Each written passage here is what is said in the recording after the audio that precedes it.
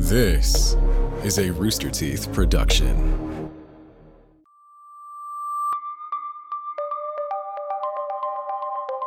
There exists a puzzling manuscript that dates back to the 13th century, though the year of its creation remains unknown. This book contains spells, potion recipes, and a full-page depiction of the devil, but nobody knows who wrote this book or why. Today, we separate fact from fiction, looking at the origin of the Devil's Bible, aka the Codex Gigas. This is Red Web.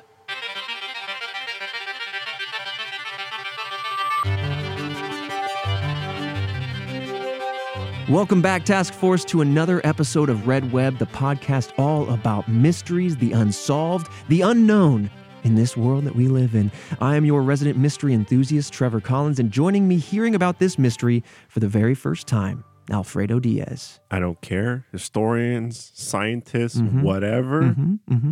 Burn the damn thing. There's just, most likely, this is written by just some kind of demonic worshiper.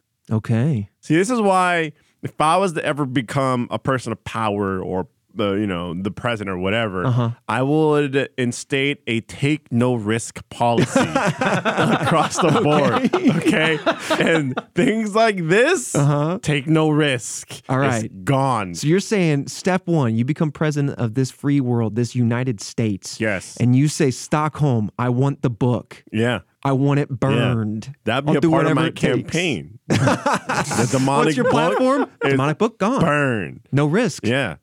Oh my God. I can see it. But man, I am super excited to be covering the Codex Gigas because it is the season. It's my favorite month of the year. Tomorrow, as of the release of this episode, is Halloween. And so what better time to be leaning into it? But also, that reminds me, last week, I wanted to give a little week lead up. The Halloween special is out, where we went to the USS Hornet.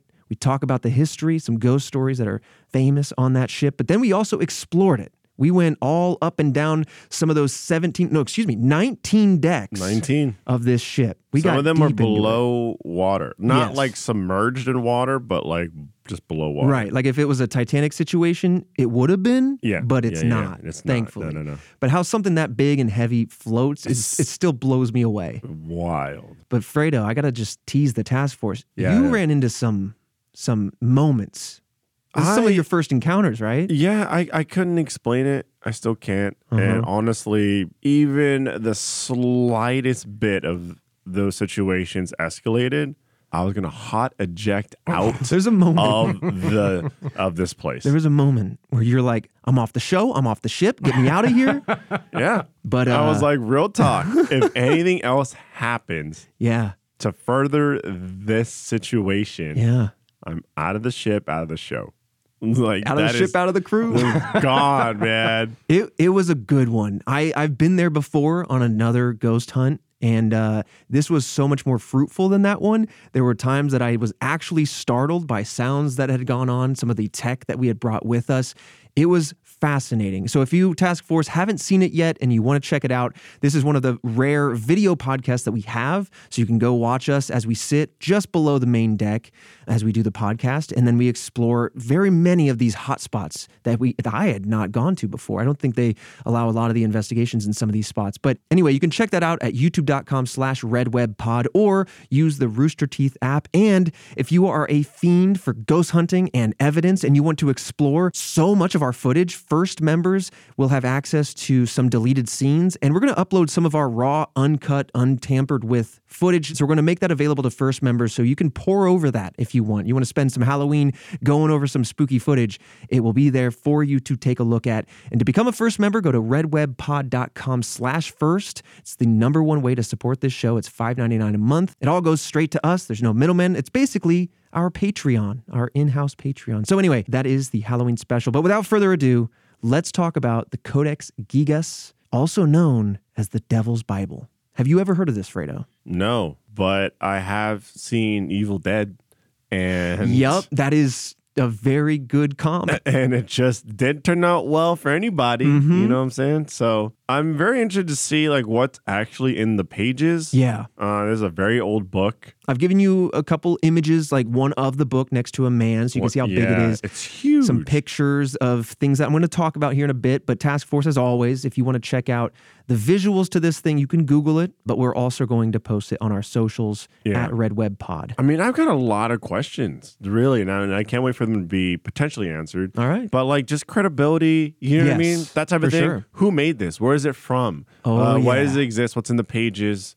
How does it kind of interact with today's life? Great questions. If that, like, I don't know. I love it. Curious. Yeah, so we're going to talk about the description of this thing because it is vivid, right? There's a lot to talk about. Then we're going to talk about the history, the known history, because it has been traced through time for its 800 years or so. And then, of course, the theories and legends that surround this mysterious text. So, of course, let's dive in. This is the Codex Gigas, also known as the Devil's Bible. It's the largest known medieval manuscript, measuring about 3 feet long. 92 centimeters, and weighs 165 pounds, or just shy of 75 kilograms.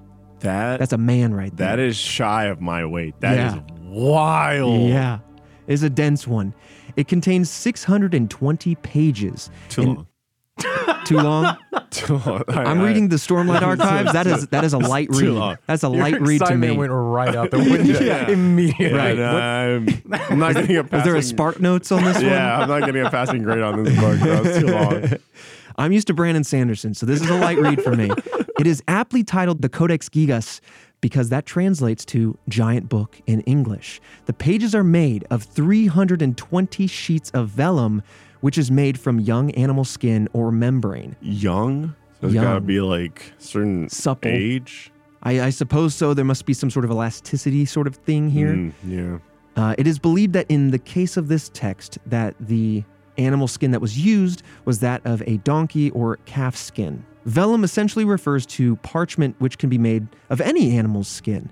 But the pages here measure 36 by 20 inches, and altogether, this book is 9 inches thick. Since one animal provides about 2 sheets of vellum, this would mean it took around 160 animals worth of material to complete this book.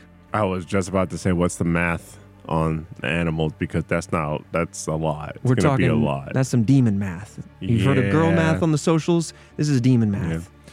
I mean, look, especially hundreds of years ago, that's money. It is money. 100%. Is money. And back then, livestock was worth way more. 100%. And a lot of effort, too. Yeah. This stuff is handmade. A lot of, I don't know. I don't pretend to know anything about tanning, but it goes. Right. I mean, today, into it. There's so many automized like machines that just try and make these mundane tasks in everyday human life easier. Back then, it's a lot more manual. 100%. Now, when it comes to the length of the book, it's quite long, but it seems that there were a few more pages in addition to the 620. And archivists have observed that it appears that someone intentionally cut some pages out. We'll talk a little bit more about where those pages might have gone and what they might have contained. Reminds me a little bit of Doctor Strange, where you have some missing pages out of a forbidden text because it has something desirable on it. The Codex Gigas contains the entire Latin Bible, copies of historical texts, and writings on medical practices of the time. It also contains instructions for exorcism. Near the end of the text is a calendar.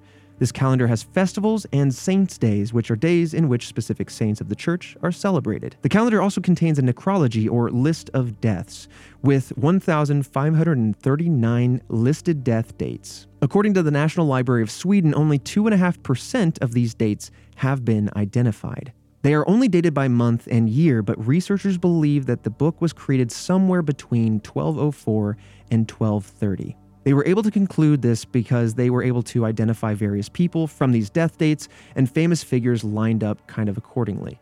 They were able to conclude this kind of date range by looking at the identified persons, that 2.5%, but by also looking at famous people who weren't listed in this. Basically, any famous person that would have died in this time zone would have been listed in the book. And so since certain people were missing, they said maybe it's then this time range. Either way, most of the names, interestingly, are in Czech. I mean, look, that's bold, man. It's a big roll of the dice. Something like that either greatly gives you credibility or drastically gives you none. right? It's the same people that are like, 2020, the giant tsunami is going to hit the entire West Coast. It'll be demolished. Doesn't happen. And they're like, all right, but 2022. And you're like, bro, you lost. It's Right. Done. Chapter 1, I was out. Right. Exactly. Mm-hmm. Now, this book contains a lot of different things, and that's why so much mystery and intrigue surrounds it. But it only continues, right? The book even contains 5 pages specifically with confessions of sins, asking for mercy, just before it shows a depiction of heaven, which I've given you a kind of close-up version on the far right there. There's a picture of what they drew to be heaven. And unlike the rest of this book, these pages in particular were written in all capital letters. Mm-hmm. Interesting. Like, I guess, like, what is the evil side of that, right? This seems more like a Catholic thing, right? Yeah. Or it's just Sure. like, hey, I'm trying to, like when you go to church and you go to confession, you try to absolve yourself of your sins by verbally saying to a priest what your sins are. And then you do your Hail Marys and your prayers and whatnot. And then he absolves you and you go off and you do all that. But, like, it seems like it's something like that, which would be more of a, like, Catholic tradition. Yeah. So my mind is like, why does this evil book care about... Or why is it evil? Right. Yeah. Why We'll is it get into evil all then? that. Or, like, Yeah. why is it like, hey, we want people to confess their sins to us? Yeah. Yeah, because you're right. Off the rip. Especially for heaven, because it's displaying heaven. Yes. Off the rip, you're right. It does feel like a collation of information, some personal writings, like somebody trying to confess their own sins, but also trying to collate a lot of information from the time period, whether it be medical practices or just death dates of people. Yeah. Now, where the devil side of things comes in is actually the very next page. So where that man is standing next to the book, on the left side, you see the depiction of heaven, which I've given you like kind of a zoom in of zoom it. in version of it. On the right side, you see this depiction of the devil. Yeah. And so it's nicknamed the Devil's Bible specifically because of this full-page depiction of the devil following the aforementioned depiction of heaven. So the devil is drawn with an ermine loincloth, and ermine is something that only royalty would wear. Ermine is similar to mink, but you'd recognize it as the soft white fabric with black dots evenly spaced throughout. This is very tropey, something that you see lining the robes of royalty, and I've given you a picture of that so you can kind of see what that is, but ermine is essentially just like white with like those black dots. You see it in like king robes and royal like shawls and things like that. So his loincloth is that material. I mean, I guess it's trying to say whoever was the ruler during the time or just rulers during that time were the devil. Potentially, or vice versa. Yeah. One of the theories is that because the devil's wearing this royal material, maybe it's the prince of hell, or that the devil is in power in some play, or that this person is perhaps themselves worshiping the devil. It could be taken a lot of different ways. Dang, you're right. Yeah. Jillian actually had a fun fact for this one, and she's throwing in a little movie fact. Twilight shows the depiction of this devil somewhere in the movies. Why? I don't know. For what damn reason? I don't know. They rip people's heads off, though. I saw that scene. I know you talked about that the other day. Yeah. So continuing on with what is contained in this novel, this book. After the portrait of the devil, there are pages on magic with spells and potion recipes on curing illnesses and catching thieves. We'll talk about one in particular. There's a spell that tells the reader how to kind of reduce a fever. And to do that, you must adjure the bloodthirsty 150 claw dino or dino, and then encourage it to sleep like a yearling lamb in order to reduce the fever. And this is where I'm going to do what they said not to do in The Mummy and read from the book. Ooh. Yeah. Yeah, okay. Okay, here we go.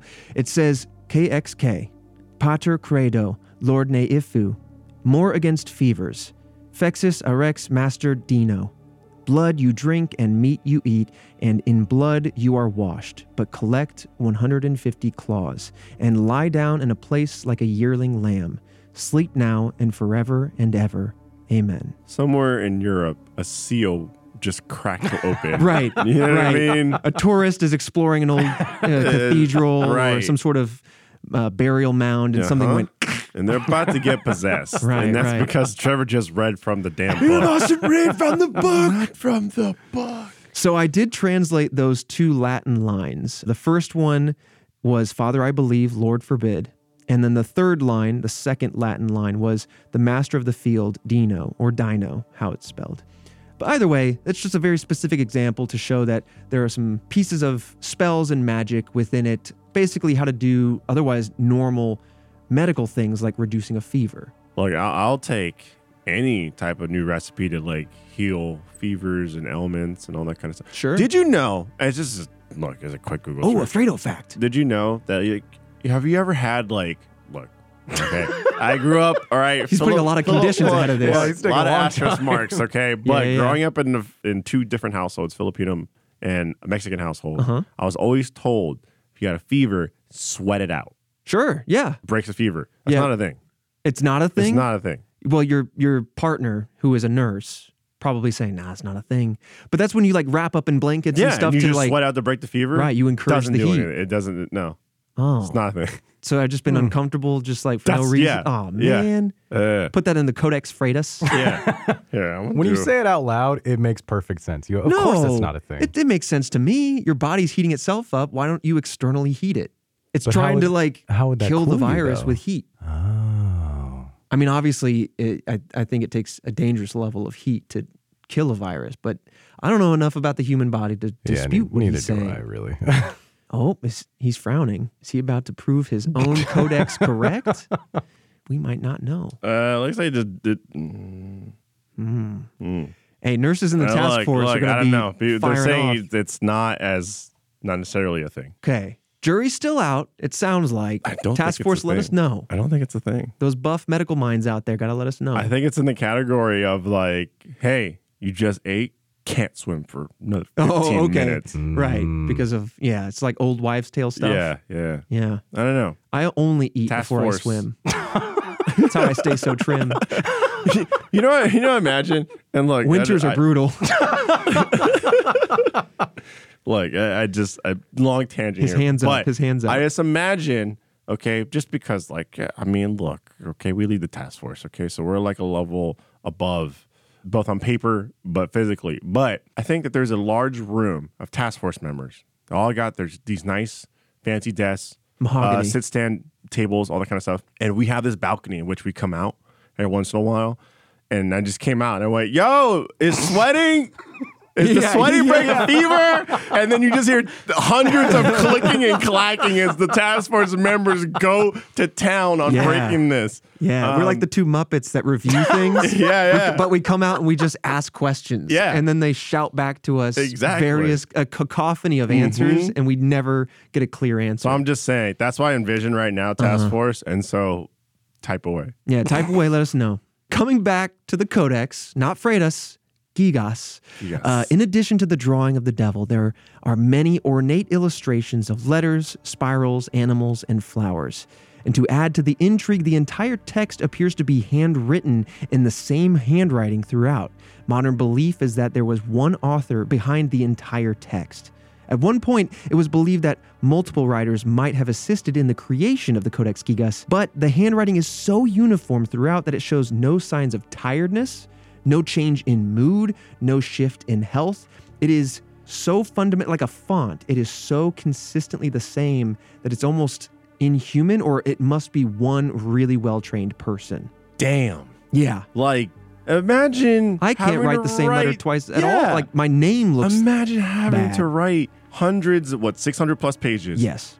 And having to just be not necessarily immaculate, which is honestly kind of worse. You have to match what you've been writing the entire time. How much vellum Sometimes was I thrown write my away? T's different Right. just to spice it up. Do you think like they woke up one day and was writing and was like, oh, I got to throw this vellum out. It's expensive, but my tea's wrong. Dude, yeah. You know, or they spill a little coffee on it. If you think about it, I mean, look, you're joking, but yeah. I mean, right? dang. Like, But also, and I do want to say this too, we're used to typing, Christian's typing right now. And I mean, he's clacking away. yeah. And so I never really practiced my handwriting. It's still like not great.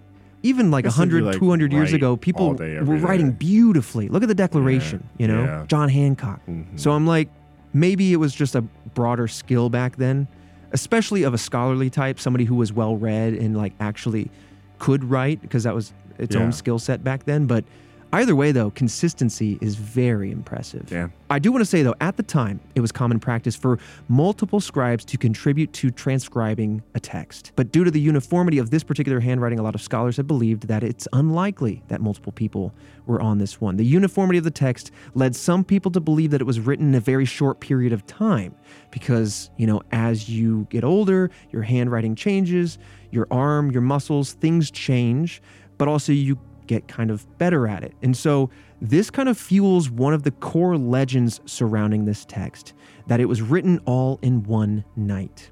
More on that later, of course. What? But that would be notably impossible, which is why it is such a popular legend around this text. No way. Ain't no way. Oh yeah, we're going to break that down actually right now. The National Library of Sweden put it this way.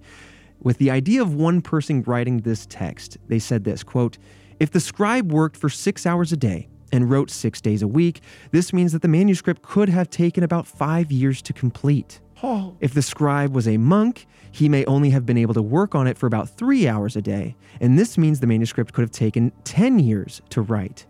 As the scribe may also have ruled the lines to guide the writing before he began to write, it probably took several hours to rule one leaf. This extends the period it took to complete the manuscript. The scribe also decorated the manuscript, so this all means that the manuscript probably took at least 20 years to finish and could even have taken 30, end quote. Reasonable assumptions all throughout. 20 to 30 years to write this thing, which adds even more allure to the idea that this was written in a short period of time by one person, fueling the idea of what we're going to talk about, the legend of the single night devil-inspired writings. Wow. Yeah, and that doesn't even include all the drawings that are within this text. That's just I see there's drawings the and stuff. rulings, the writings, and some of the decoration. So I guess someone could be drawing. I don't know if there's multiple people. like someone drew and like then if there's somebody an wrote. artist and then like someone that's penning Potential. it. But That's still decades of work. yeah, it Minimum. is. Yeah. I mean, look, man, there's a lot of things I don't like doing that anymore. And I can't imagine, I guess like Think of the hand cramps. the hand cramps. Oh man, they would have a buff hand. Yeah. One tough forearm. I can't like what is there something that I like to do that I've always video games, but even then you have a variety of different games that you play. It's like possibly your variety is the subject, right? The chapter. I'm just trying to think of like one thing I'd want to do consistently for 20 years. This feels like the Damn. culmination of a lifetime of diarying. Yeah. Dear diary, this is what happened today. Yeah. But with a kind of a specific focus. This is someone's life. Yes, This definitely. is what this is. And that will fuel some of the other theories as to who wrote this and why. But again, we're going to get into all that. But before I do that, I think it's important that we cover the history, kind of how it came into modern being and who has kind of had their hands on it along the way. So among the first pages of text in the Codex Gigas, it says that the Podlajica monastery pledged the book in 1295 to the Sedlik monastery in Bohemia, now the region of the Czech Republic or Czechia. It is unknown where the text came from before that. That is the earliest known accounting of this text. As we mentioned earlier, it is believed to have been written between 1204 and 1230 based on the necrology written within the text itself. Later, the monks seemed to be low on funds, and it was then purchased by another monastery before becoming considered one of the wonders of the world, according to the National Library of Sweden, and gaining the interest of the Holy Roman Emperor Rudolf II in 1594. So this thing immediately is off to a colorful history. Yeah.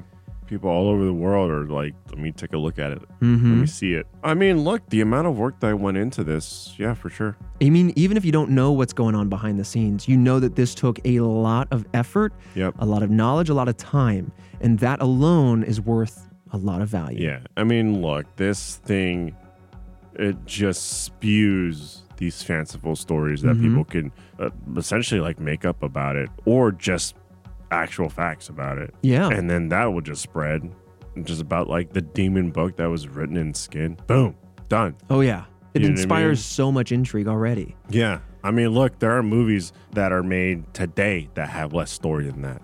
I mean, you even mentioned Evil Dead. That's predicated on a book made of human skin that sucks up a little bit of blood every time. It's got those teeth, sucks in some blood, and then someone decides to boldly read from it. They just kind of fumble out some Latin, Right. and then off And then, it goes. Yeah. Again, I'm now thinking about somewhere in Europe. Someone's going, oh my God, who read from the book? I'm just saying, man. Now, what's interesting about the Holy Roman Emperor Rudolph II, it was said that Rudolph also owned the Voynich manuscript. If you don't remember that one, we did a whole episode on that topic. But it's another mysterious medieval text. This one a little bit different, not so sinister. It had pages full of drawings of mythical plants and beings, plants strange to our planet. But it seemed, and it also, by the way, had an unknown language that has yet to be cracked. So it seems like this zoological kind of, horticultural book about plants and herbs and things that are strange to us in an unfamiliar language. It is a wild book in and of itself, but it just goes to show that Rudolph was interested in these ancient, mysterious texts. Yeah. I mean, look, people like to collect things. This man. person had money and power, so like Yeah. collecting weird books. I like collecting Pokemon cards, You would be the opposite of this emperor. Yeah. You'd collect it to burn it. Well, I would get possession of it. Well, I would hire someone to get possession of it and then burn it. I would be nowhere in the vicinity of the damn thing. Lest you be possessed. Right. Yeah. So Rudolph II took it to his castle on loan in Prague due to his interest in the occult and was particularly interested in the portrait of the devil. It's the most iconic part of this book. I mean, that's why it's named the Devil's Bible after all. But he never did return it to the monastery and died with it still in his castle. Flashing forward a few years, at the end of the 30 Years' War, the Swedish army took the Codex Gigas to Stockholm, where it remains to this day. This war went from about 1618 to 1648, and it started as a dispute between the Catholics and the Protestants before expanding politically, involving many European countries. The Holy Roman Empire had lost the war, which gave their estates sovereignty, and Sweden then took the book, among many other things, as a spoil of war. And then, again, the transition of ownership of this book continues. While it was at the Royal Palace Library in Stockholm, Sweden, a wildfire broke out on May 7th, 1697. Now, before the fire reached the library, the librarian tasked some of the employees with saving books from the fire.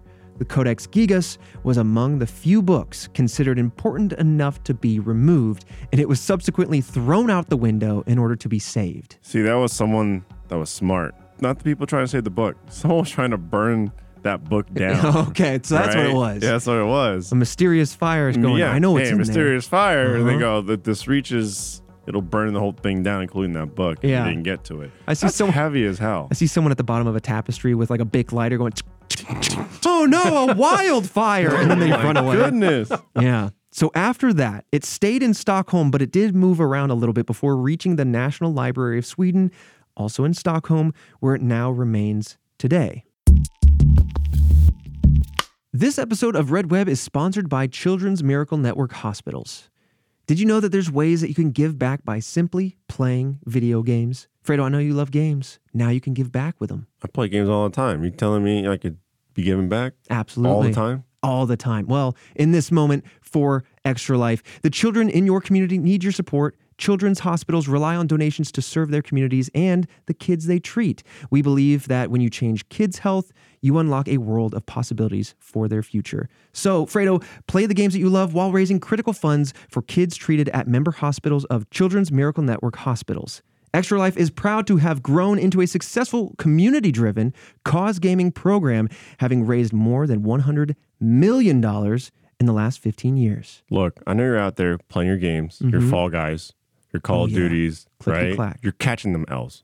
At least Oh, at least just sculpt into a good cause. L for a good cause. Yes. Right? Or maybe W for a good cause. I don't know. It could be. If you're lucky. Let's be honest. No, you're not catching ducks. L's for lucky, Yeah, right? yeah, Right, L 'cause for lucky. Tons of L's on my side.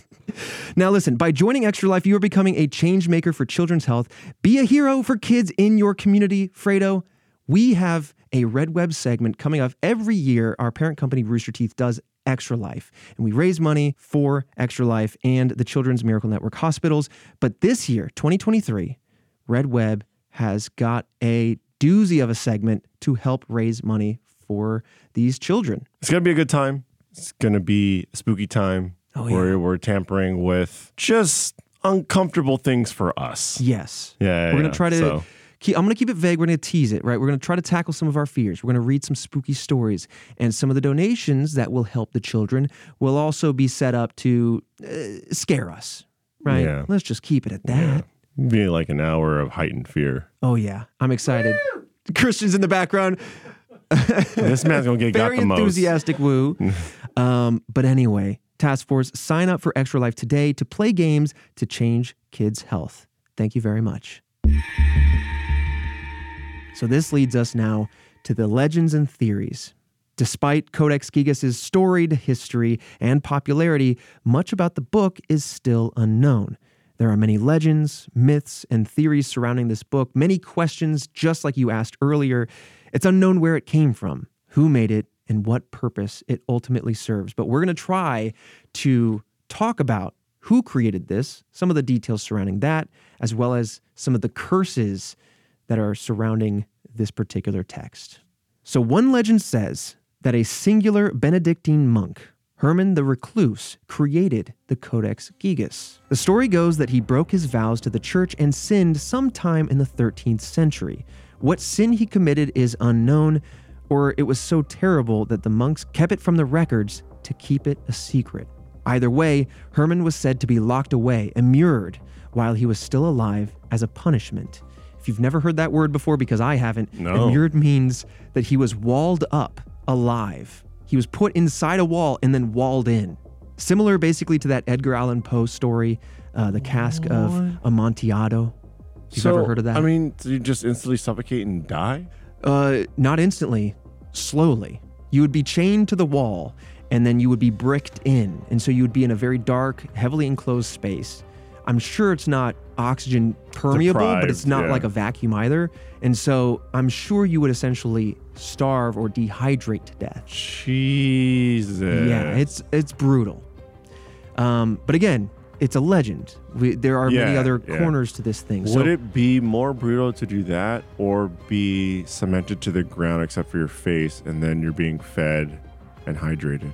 Oh, gosh. I don't know why I just thought about that. I think the first one, so I could just be done in a week or two and not be, kept alive with my face out, Jumanji style. Yeah. That sounds... Oh. That's just terrible. I don't know why I popped in my head. I do not like the idea of not being able to move like that. Right. That freaks I know me how annoying out. that would be. Claustrophobic central. Oh. Annoying is a very light word to use. Yeah. I would say a little bit more than annoying. You're sitting in the ground, the This is foundation of a building, face sticking out going, well, I'm annoyed.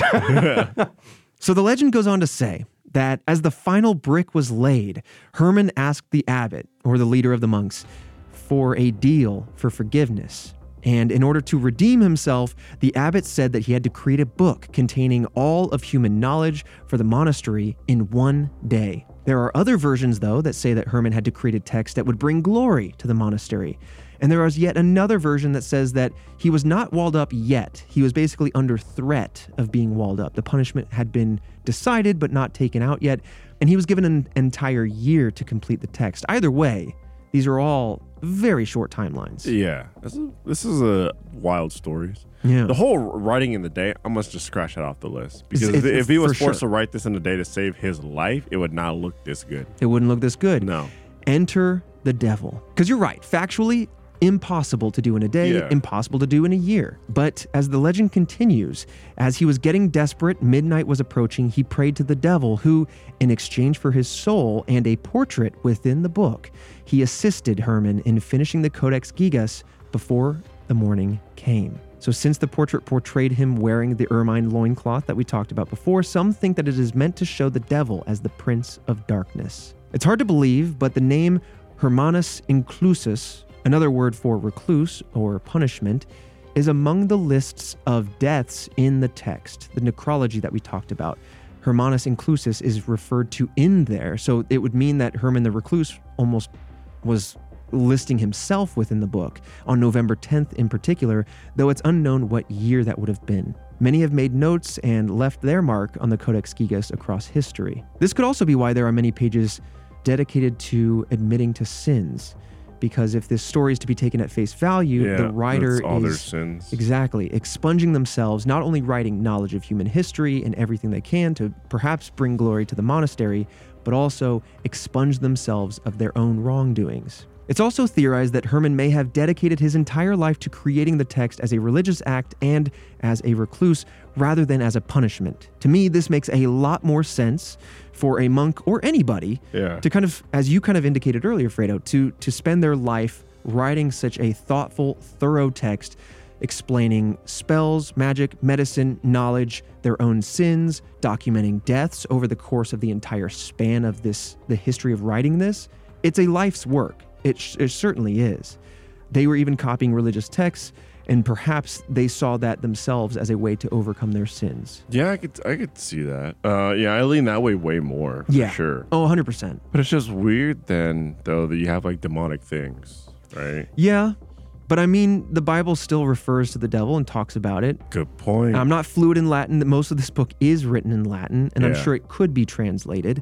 I'm sure, in fact, because this book is actually available online, like each page has kind of been scanned, I'm sure there are translations of it.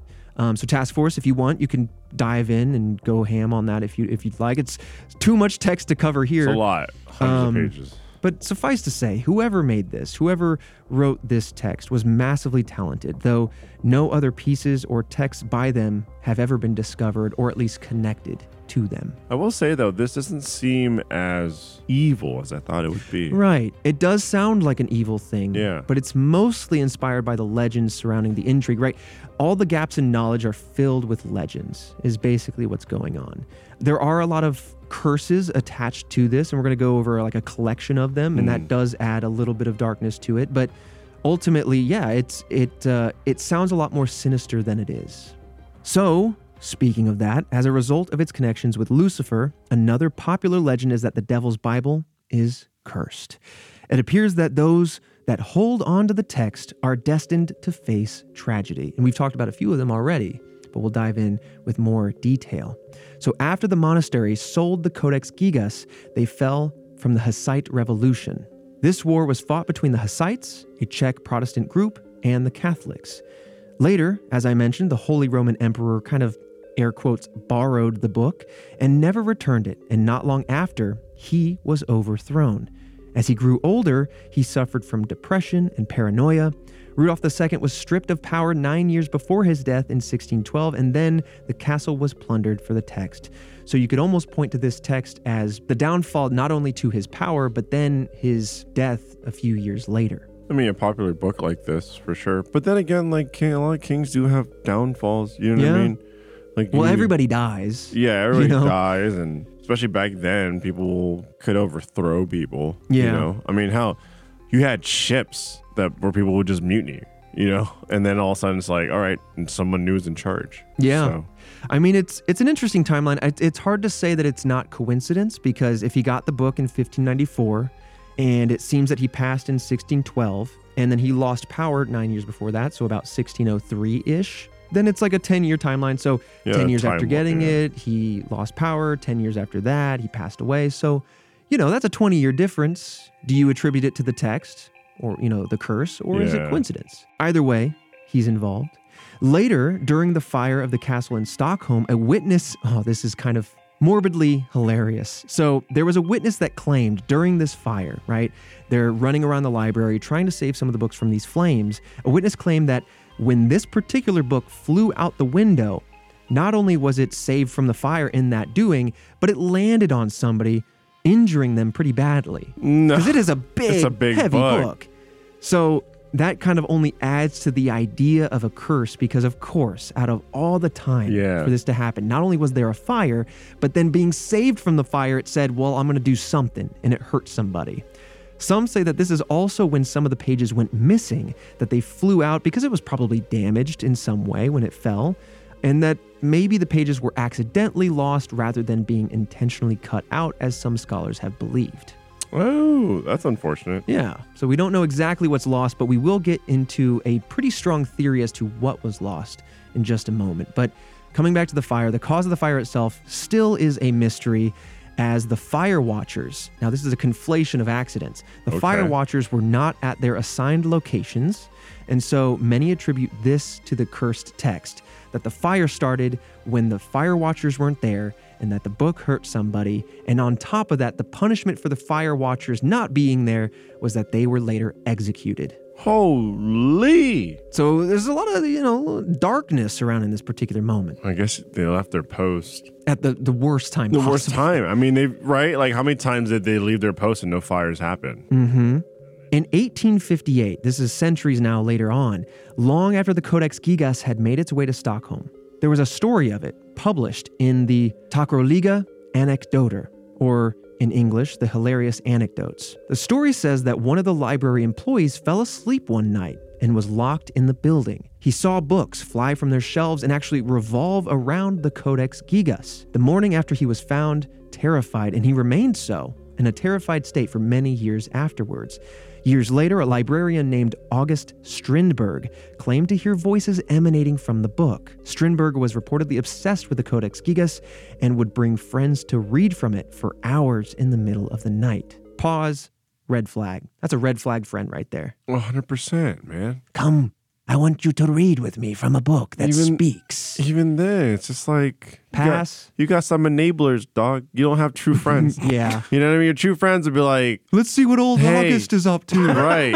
He's got a talking book. August, my dude, you should stop doing this. This isn't right. Instead, Yeah. they're like, I guess I'll go hang out with August and read the pages again. In a more real way, though, this would be exactly like Talk to Me. This would be a group of friends rolling up next to a haunted book and saying, touch the pages. Look, he's floating. His eyes are rolling back in his head. God, what a good movie. This is such a good high to be possessed by a demon for 5 seconds. Fantastic horror Very movie good if movie. you haven't seen it already. Yeah, check it out. Basically, the premise is that there's a haunted object and these teens are addicted to allowing possession of themselves for up to 90 seconds. Of course, that is what teens would do because there's no mortality in them yet. But I mean, maybe that's what's happening with this Codex Gigas and Strindberg. I don't know. Talk to Me was a lot better than The Pope's Exorcist with Russell Crowe. Talking about Russell Crowe's? Yeah, Russell Crowe. He's out there doing like some kind of Italian accent, and he's like, It's also, is that Anthony Hopkins as well? Or was that a different Exorcist movie? This came out this year. Oh, that's okay. This is And it was Russell Crowe. He's the Pope's exorcist, and there's a demon that he has to exorcise. What's the Anthony Hopkins movie? That was good though. Terrible. The one in Italy. He's a priest. He's exercising somebody. The Rite? Yeah. Oh. You got to watch it, but please continue. Oh, no, I was saying it's an absolute trash movie. Shouldn't watch it. That being said, like, I'm going to spoil it. It's a trash movie. Okay. The story behind it was interesting. There's like a demon, essentially. Okay. But this demon was trying to possess the Pope's exorcist, Russell Crowe. Okay. Because previously he possessed a high-standing, I guess I would say, officer. Like a cardinal or something? Like a cardinal in the church, and used that person's power and influence to do all the evil things that happened in the Crusades. Oh, this movie sounds awesome. Yeah, And that's then- a cool idea. Yeah, which is a great idea. And so it's like, I will now want to possess the Pope's exorcist so I can, Do it again. execute some heinous, evil, massive plan. It's So fascinating premise. Yeah. That premise is cool. Poorly executed. Dang. And then you just got Russell Crowe doing an Italian accent. Oh, No, no. don't touch it, Dangiano. No. And I'm like, bro, no, Russell Not Crowe. Rusty. No. Oh, not Rusty Go back to Crowe's. being Gladiator. Oh, yeah. Maximus Aurelius. Yeah, that was a better Italian accent when he was an ancient Roman, Yeah. a gladiator. Good movie. He does play Italians, doesn't he? Anyway. for him. Yeah. So related to this curse, some believe that the missing pages of the text contain more occult practices and beliefs, which is why they were torn out. This is fascinating, and I didn't know about this going into this, but some believe that the pages contained instructions for the Devil's Prayer. But we were unable to find any information regarding what the Devil's Prayer might be or why they believe that. That's just kind of one of the long-standing kind of theories. Others believe that it was instructions for the apocalypse. We don't know if that's how to start the apocalypse, if it's descriptions as to how to see it coming or what it will contain, but just information or instructions around the apocalypse. Others believe that it's some kind of knowledge that humans were not meant to have, i.e., it was torn from the book. Now, this is where we get to the rule of St. Benedict. This part is very fascinating to me. So, a note in the Codex Gigas mentions the rule of St. Benedict, a set of guidelines for the Benedictine monks, who we talked about a little bit earlier, but these rules are not found in the text. So, the National Library of Sweden has concluded from that that at least some of the missing pages may have been dedicated to the rule. Any of the text holders between now and the original author could have disagreed with this rule and been the ones to remove it. It's gone through so many hands. Yeah, it's getting shuffled around. So like the original author puts it in, and then any one of the authors after takes it out. That's upsetting. A book like this, you spend so much time meticulously putting it together, and someone's like, I don't like that. I don't like that so I'm one. going to take it out. Perhaps whoever tore it out disagreed with these guidelines, but again, to echo back onto when it was thrown out the window, it's likely that it took some damage. It's a 165-pound, 3-foot book falling from however high up in the air, landing potentially on a man. Yeah. You know, it could be that some of the pages came out then too, but that concludes the main legends and theories that surround the Codex Gigas. Hopefully time will reveal more about this intriguing text, but until then, it will remain a mystery to time, with more legends filling the gaps than answers. Not as demonic as I thought it would be. Not as demonic, no.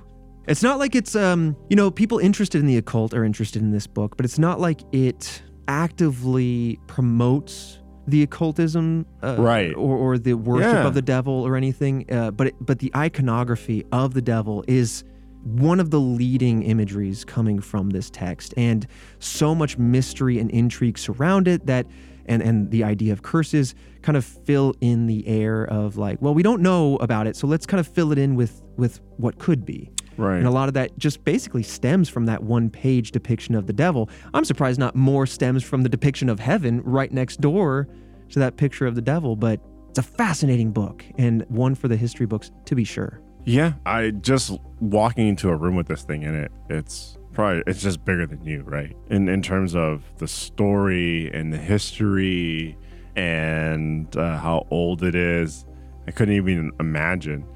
That's just something that that's just a straight up wow. Yeah. You just look at it and go, my God, like this, look at this thing and all of its existence. Written in a totally different time, totally different century, 800 years ago. It's touched the hands of a Roman emperor, and then that empire has since fallen. The language it's written in has since died. Yeah. Right? Like, it is, if nothing else, an amazing footprint of history, to your point. It reminds me, there's a painting, I think it's in the Louvre, where somebody got a hold of this painting. It had been rolled up and put away and stored and transferred. And at some point, in order to tuck it away into a certain trunk or whatever, it was cut in half. Someone took a sword and just cut down the middle of it horizontally. So that way it'd be small enough to store away. And it is now on display with that cut forever in it, obviously, because you can't undo it. Entropy is a thing.